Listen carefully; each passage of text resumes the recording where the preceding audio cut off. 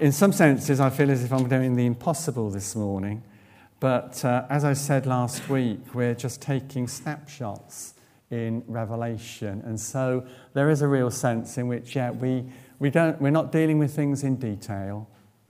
We're taking a bigger picture, and we're just trying to take some snapshots, and these snapshots really are of Jesus, because the book of Revelation is all about Jesus, the one who is victor, the one who is Lord, the one who is conquered, the one who has brought salvation, the one who has defeated death, Satan and the powers of darkness, the one who rules supreme and is Lord over all.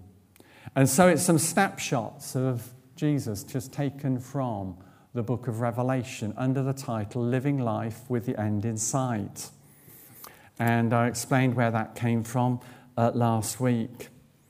But this letter, because that's what it is, it's a letter to these 7 churches. The letters are not just simply chapters 2 and 3, but the letter is the whole of Revelation. What we have in chapters 2 and 3 are just simply 7 messages to 7 particular churches, but also 7 messages to the church as a whole, including Bretton Baptist Church. Messages that we need to take to heart, that we need to hear. But Revelation reminds us that God is still in control, that nothing changes who he is, nothing changes his purpose and his plans, and that he is utterly trustworthy. We've read the final chapter, and God wins. The snapshot we're going to look at this morning is a snapshot that shows us who Jesus is throughout history. And when I refer to history, I refer to that time from the moment of his ascension to the time of his return, because that's the period that Revelation covers. And we shall look at that a little bit later on, perhaps next week. That this is a snapshot of the whole of history between his ascension and his return there that John is speaking into. That which we know as AD history. In these chapters that we're looking at, from chapters 2 through to 5, I have 2 snapshots to pick out and for us to reflect on. In chapters 2 and 3, we have Jesus and his church. How Jesus understands himself in relationship to his church. How he understands himself in relationship to Bretton Baptist Church. Not just to Ephesus or Smyrna or Laodicea, but to the church. And secondly, in chapters 4 and 5, Jesus in heaven. These 2 snapshots are at the same time true. And if we can hold them together, they bring so much strength, comfort, and hope into our everyday lives. Because we realize that Jesus truly is Lord over all. Jesus is the powerful one, both at the centre of his church and also central within the drama of heaven. Now, I was going to read at this point from chapter 5, but I read that earlier on as part of our worship because that just seemed right at that moment. And it was just that thought at that moment as we were worshipping together. So often we think, don't we, oh, what a feeble voice we have. You know, we may only be 50 or whatever it might be this morning here. And sometimes we feel as if our voices are croaking and our voices are struggling. And we can't get beyond where we are. And sometimes, let's be honest, we're embarrassed by our own voice because we don't like the sound of our own voice. But I've just read that there because I just felt God just simply saying, look, open your eyes. Open your eyes and see this vista. Open your eyes and see that you are part of this glorious multitude of people who down through the ages, you're the church here on earth, but you're also the church triumphant in heaven. And you're gathered around the throne of God. And you're part of that worshipping community, crying out, "Worthy is the Lamb who was slain to receive power and wealth and wisdom and strength and honor and glory and power." And sometimes we need that perspective, don't we? Because so often we feel isolated, we feel alone, we feel our own weakness and we feel our own struggles. But yes, we need that vision to know that we're on the victory side. But then to step back into chapters 2. And just to read a couple of verses, first of all from Revelation 1. Jesus and his church. And we find that in verse 10, of chapter 1, John writes, "On the Lord's day I was in the Spirit, and I heard behind me a loud voice like a trumpet, which said, 'Write on a scroll what you see and send it to the 7 churches, to Ephesus, Smyrna, Pergamon, Thyatira, Sardis, Philadelphia, and Laodicea.'" Then he turns round and he has this glorious vision of one like a son of man. And we looked at that last week a little bit. But then in verse 19, he has this commission. "Write, therefore, what you have seen." Remember again, John is writing what he sees. What he sees. Yes, he hears some words within that, but he's primarily writing what he sees. And you know how hard that can be, to write that description. Write what you have seen, what is now, yes, in this moment, John, but what will take place later. What will take place in the future. The mystery of the 7 stars that you saw in my right hand and of the 7 golden lampstands is this. The 7 stars are the angels of the 7 churches, and the 7 lampstands are the 7 churches. And his vision of the one like a son of man began with this son of man standing in the midst of the 7 lampstands. And in verse 16 it tells us that in his right hand are held 7 stars. And now it tells us that here he is, those 7 lampstands are the 7 churches that he is to write to. And the stars that the one like the Son of Man is holding in his right hand are the angels of those 7 churches. Now, it doesn't give any more explanation than that as to who those angels are or what those angels are, but just for a moment, allow your imagination to go. That there is an angel over each of those communities. There is an angel of God watching over each of those communities. And I want to say there's an angel watching over the church at Bratton today. But we've got here this one like a son of man standing amongst the lampstands.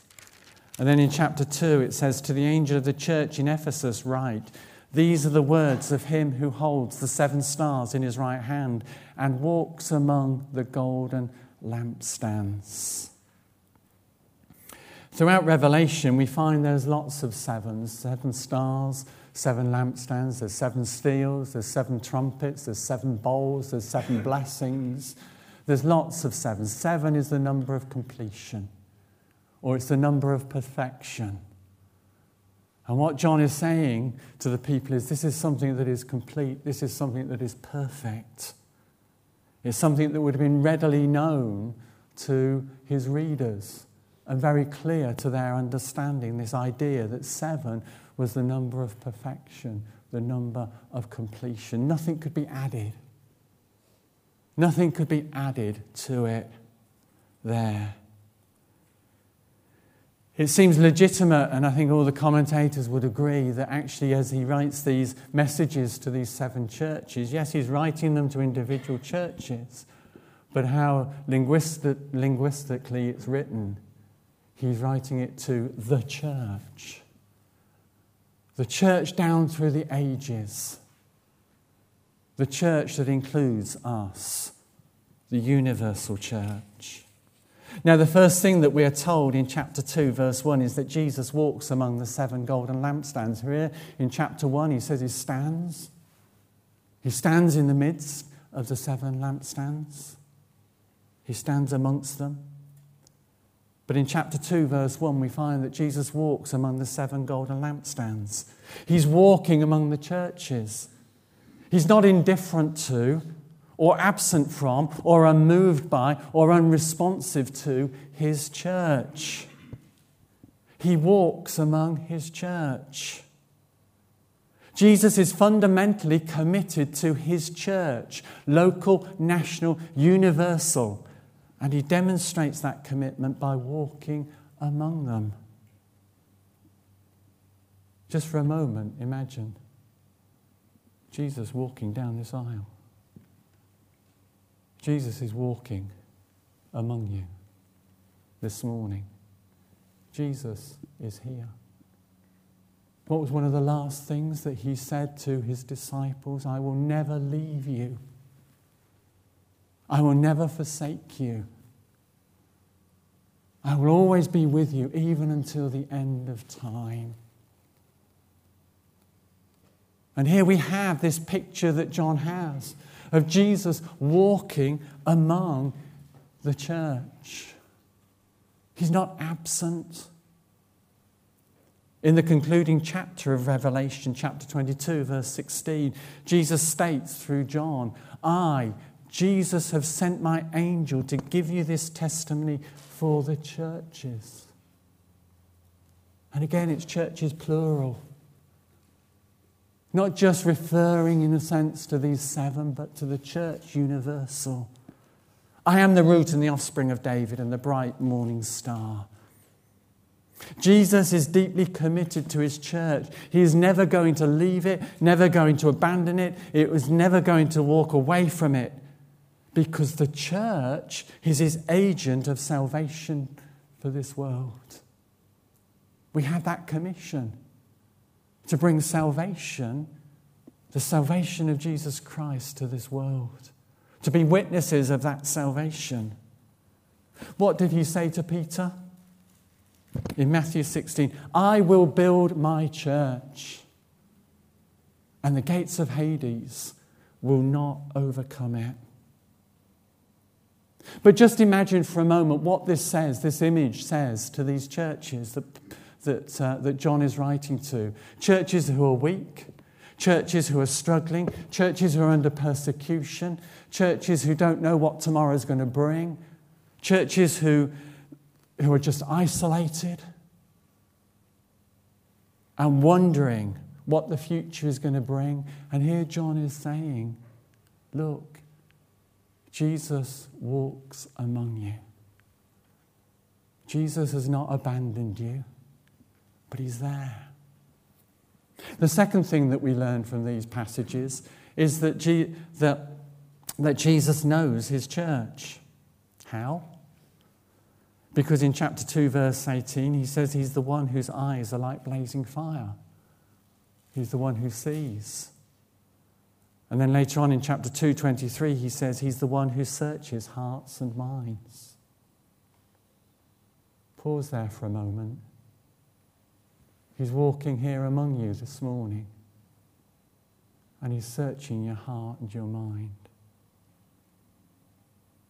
What does he find? What does he find? Would you be happy this morning for Jesus to lift the lid on your heart and your mind? Would you be happy for what he sees? What would he see? 10 times he says in these passages, I know your deeds. 10 times. And to each church he has something specific to say. To the church at Ephesus, I know your hard work and your perseverance. To Smyrna, he says, I know your affliction and your poverty. To Pergamon, he says, I know where you live. That could almost sound a bit threatening, couldn't it? these gangster movies, and somebody says, I know where you live. But perhaps from the voice of Jesus, it doesn't sound quite so threatening. To Thyatira, he says, I know your love, faith, and service. To Sardis, I know your reputation. To Philadelphia, I know that you have little strength. And to Laodicea, I know your lukewarm complacency. Jesus knows their weaknesses, their strengths, their hypocrisies, their faithfulness. He knows them inside out, and he is wholeheartedly committed to them. He's wholeheartedly committed to them. But he's not afraid. He's not afraid to hold them accountable. He says this to the church at Ephesus, I hold this against you. You've forsaken the love you had at first. And then he goes on to say later on, he says, look, I will come to you and remove your lampstand from its place unless you repent. He's not afraid to warn. He's not afraid to close a church. He's not afraid to take away their lampstand. To the church at, Philadelphia? There, I've not got it written down, but he talks about having an open door that no one can shut. He put before them an open door. He's demonstrating to them that he is the Lord of the church. He's the Lord of the church. He's the one who gives the open door. He's the one who opens the door. He's the one who can close the door. No one else. Why? Because he's head of the church. He's Lord of the church. The third thing we learn, and I know I'm struggling for time, the third thing we learn are the 7 priorities Jesus places upon the church. He pinpoints 7 attributes that every church should display. 7 attributes that, yes, Bretton Baptist Church should display. Love. A willingness to suffer. Dedication to the truth. Holiness of life. A commitment to mission. A sincerity of heart. And a wholeheartedness in everything.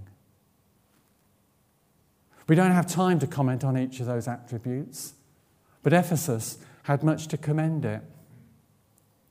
It was commended for its hard work, its perseverance, and it had an intolerant attitude to evil, and it had a sound theological discernment. But all these virtues did not compensate for one thing: their lack of love. They were in danger of their lampstand being removed. Why? Because of their lack of love. What is it that Paul writes? Without love, everything is a resounding gong or a clanging cymbal. We can be theologically straight and narrow and down the line. We can be hard-working and we can persevere. We can be intolerant of that which is evil. But unless it is immersed in love, Jesus says, I will take away the lampstand. So here we have a snapshot of Jesus active in history within his church. Active today, walking among it, observing it, and exercising lordship over it. But with Revelation chapter 4, we turn abruptly from the church on earth to the church in heaven. From Christ walking among the flickering lampstands to Christ at the very centre of the unchanging throne room of God. It is the same Christ, but from an entirely different perspective. After this, in chapter 4, after this, these 7 messages to the 7 churches, I looked, and there before me was a door standing open in heaven, And the voice I had first heard speaking to me like a trumpet said, "Come up here, and I will show you what must take place after this." At once I was in the Spirit, and there before me was a throne in heaven, with someone sitting on it. John is invited up through an open door of revelation. And as John looked through the door, what he saw developed in three scenes. First of all, he sees a throne from which God rules the universe. It's a throne with someone sitting on it. And we're not going to look too much at that, but just to notice that it's the throne that is occupied. Someone is sitting on it. God is on the throne. It's a throne that is described in all its splendor and in all its glory. But in verse 3 it says, a rainbow that shone like an emerald encircled the throne, just reminding us of God's grace and of God's covenant with the world, the rainbow. We Christians have the first claim to the rainbow. And we need to sometimes reclaim it. We sometimes need to reclaim it. A symbol of God's grace and of God's covenant love. So he's got the throne, from which the throne there is surrounded by 24 elders, symbolizing the Old Testament patriarchs and the New Testament apostles. There's that sense of worship and of praise. Holy, holy, holy is the Lord God Almighty, who was and is to come. And the elders and the 24 elders falling down there at the foot of the throne. But then it moves on to another scene, and it revolves around a scroll. John does not tell us what this scroll is in chapter 5. Then I saw that in the right hand of him who sat on the throne a scroll with writing on both sides and sealed with 7 seals. It doesn't tell us what this is. But from what happens in chapter 6, when the seals are broken, we know that it is the book of history. It is the book in which all of history is written, closed, sealed, and held in God's right hand. We've seen it in Ezekiel chapter 2, and we've seen it in Daniel chapter 12. But what a precious thought, that the whole of history is held in God's right hand. That God has history in the palm of his hand. But this scene brings consternation in heaven. Because the angel comes forward and he cries out, "Who is worthy to break the seals and to open the scroll?" And it tells us that no one in heaven and no one on earth or no one under the earth is found worthy to open the scrolls. There. John himself begins to weep. Because I wept and wept because no one was found to be worthy to open the scroll and look inside. But then an elder taps him on the shoulder and stops him. Do not weep. See, the Lion of the tribe of Judah, the Root of David, has triumphed. He is able to open the scroll and its 7 seals. And the third scene shifts from the throne to the one sitting on the throne holding the scroll to the Lamb. And we read that then I saw a lamb looking as if it had been slain, verse 6, standing at the center of the throne. And in verse 7, he went and took the scroll from the right hand of him who sat on the throne. And with that, there enters in a whole wave of worship within heaven. This lamb steps forward and takes the scroll. It becomes the signal for the 4 living creatures, then the 24 elders to fall prostrate before the lamb and declare a new song, declaring his worthiness to take up the scroll and open its seals. Why? Because you were slain, and with your blood you purchased for God persons from every tribe and language and people and nation. You have made them to be a kingdom and priests to serve our God, and they will reign on the earth. Next, millions of angels join in proclaiming his worthiness. And finally, John hears every creature throughout the whole universe ascribing praise and honor to him who sits on the throne and to the Lamb. But what is it that enables the Lamb to open the scroll when no one in heaven, on earth, or under the earth could open the scroll or even look inside it? What is it? Clearly it is because he was slain and because of what he achieved by his death. It brings us to the pivotal point of history, the hinge upon which everything else turns. The cross of Calvary. But what is it that makes the cross the key to history? The cross illuminates history because it speaks of victory. The reason why the Lamb was able to open the scroll, because he had triumphed. In verse 5. Throughout the New Testament, the cross is represented as victory, not defeat. As triumph, not tragedy. The world might see it as weakness. The world might see it as defeat. The world might see it as humiliation. But God has made it the place of triumph and of victory for now and forevermore and for all eternity. For as Paul wrote in Colossians chapter 2, on the cross, Christ dethroned and disarmed the principalities and powers of evil, triumphing over them in the cross. The cross illuminates history because it speaks of redemption. The repeated use of the title, the Lamb. I wonder what was in John's mind when he hears the voice of the elder saying, "Do not weep. See, the Lion of the tribe of Judah, the Root of David, has triumphed. He is able to open the scroll and its 7 seals. Then I saw a lamb." If I heard that, I would expect to turn to see a lion.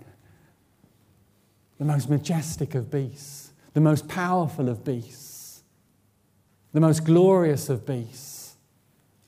And yet he sees a lamb. A lamb. A lamb that has been slain. The repeated use of that title, the Lamb, will immediately remind Jewish readers of the Passover.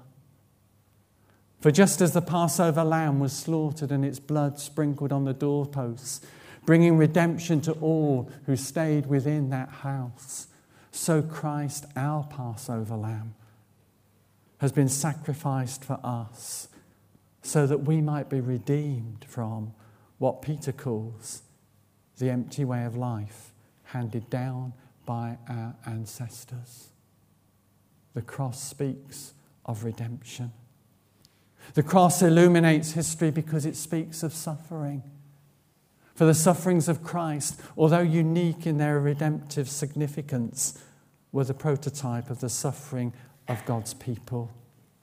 The fact that Jesus Christ suffered there on Calvary brings purpose and meaning to all the suffering that we see around us and we experience. And we will pick that up a bit later in Revelation. But finally, the cross illuminates history because it speaks of weakness. And more specifically, power through weakness. Seen in its most dramatic form in Christ on the cross and John's vision in Revelation 4 and 5. For at the centre of God's throne, a symbol of power and authority, there stands a slain lamb, a symbol of weakness. In other words, power through weakness, dramatized in God on the cross and the Lamb on the throne, lies at the heart of ultimate reality. No wonder when the Lamb stepped forward and took hold of the scroll that was in God's right hand and lifted that scroll out of the hand of the Almighty God. No wonder the whole of heaven erupted in glorious praise, because he had been found worthy to take hold of that scroll. He had been found worthy to take hold of history and to reveal that history and to be Lord of that history. And we will see what happens next as we turn in chapter 6 to Jesus, Lord of history. Let's pray.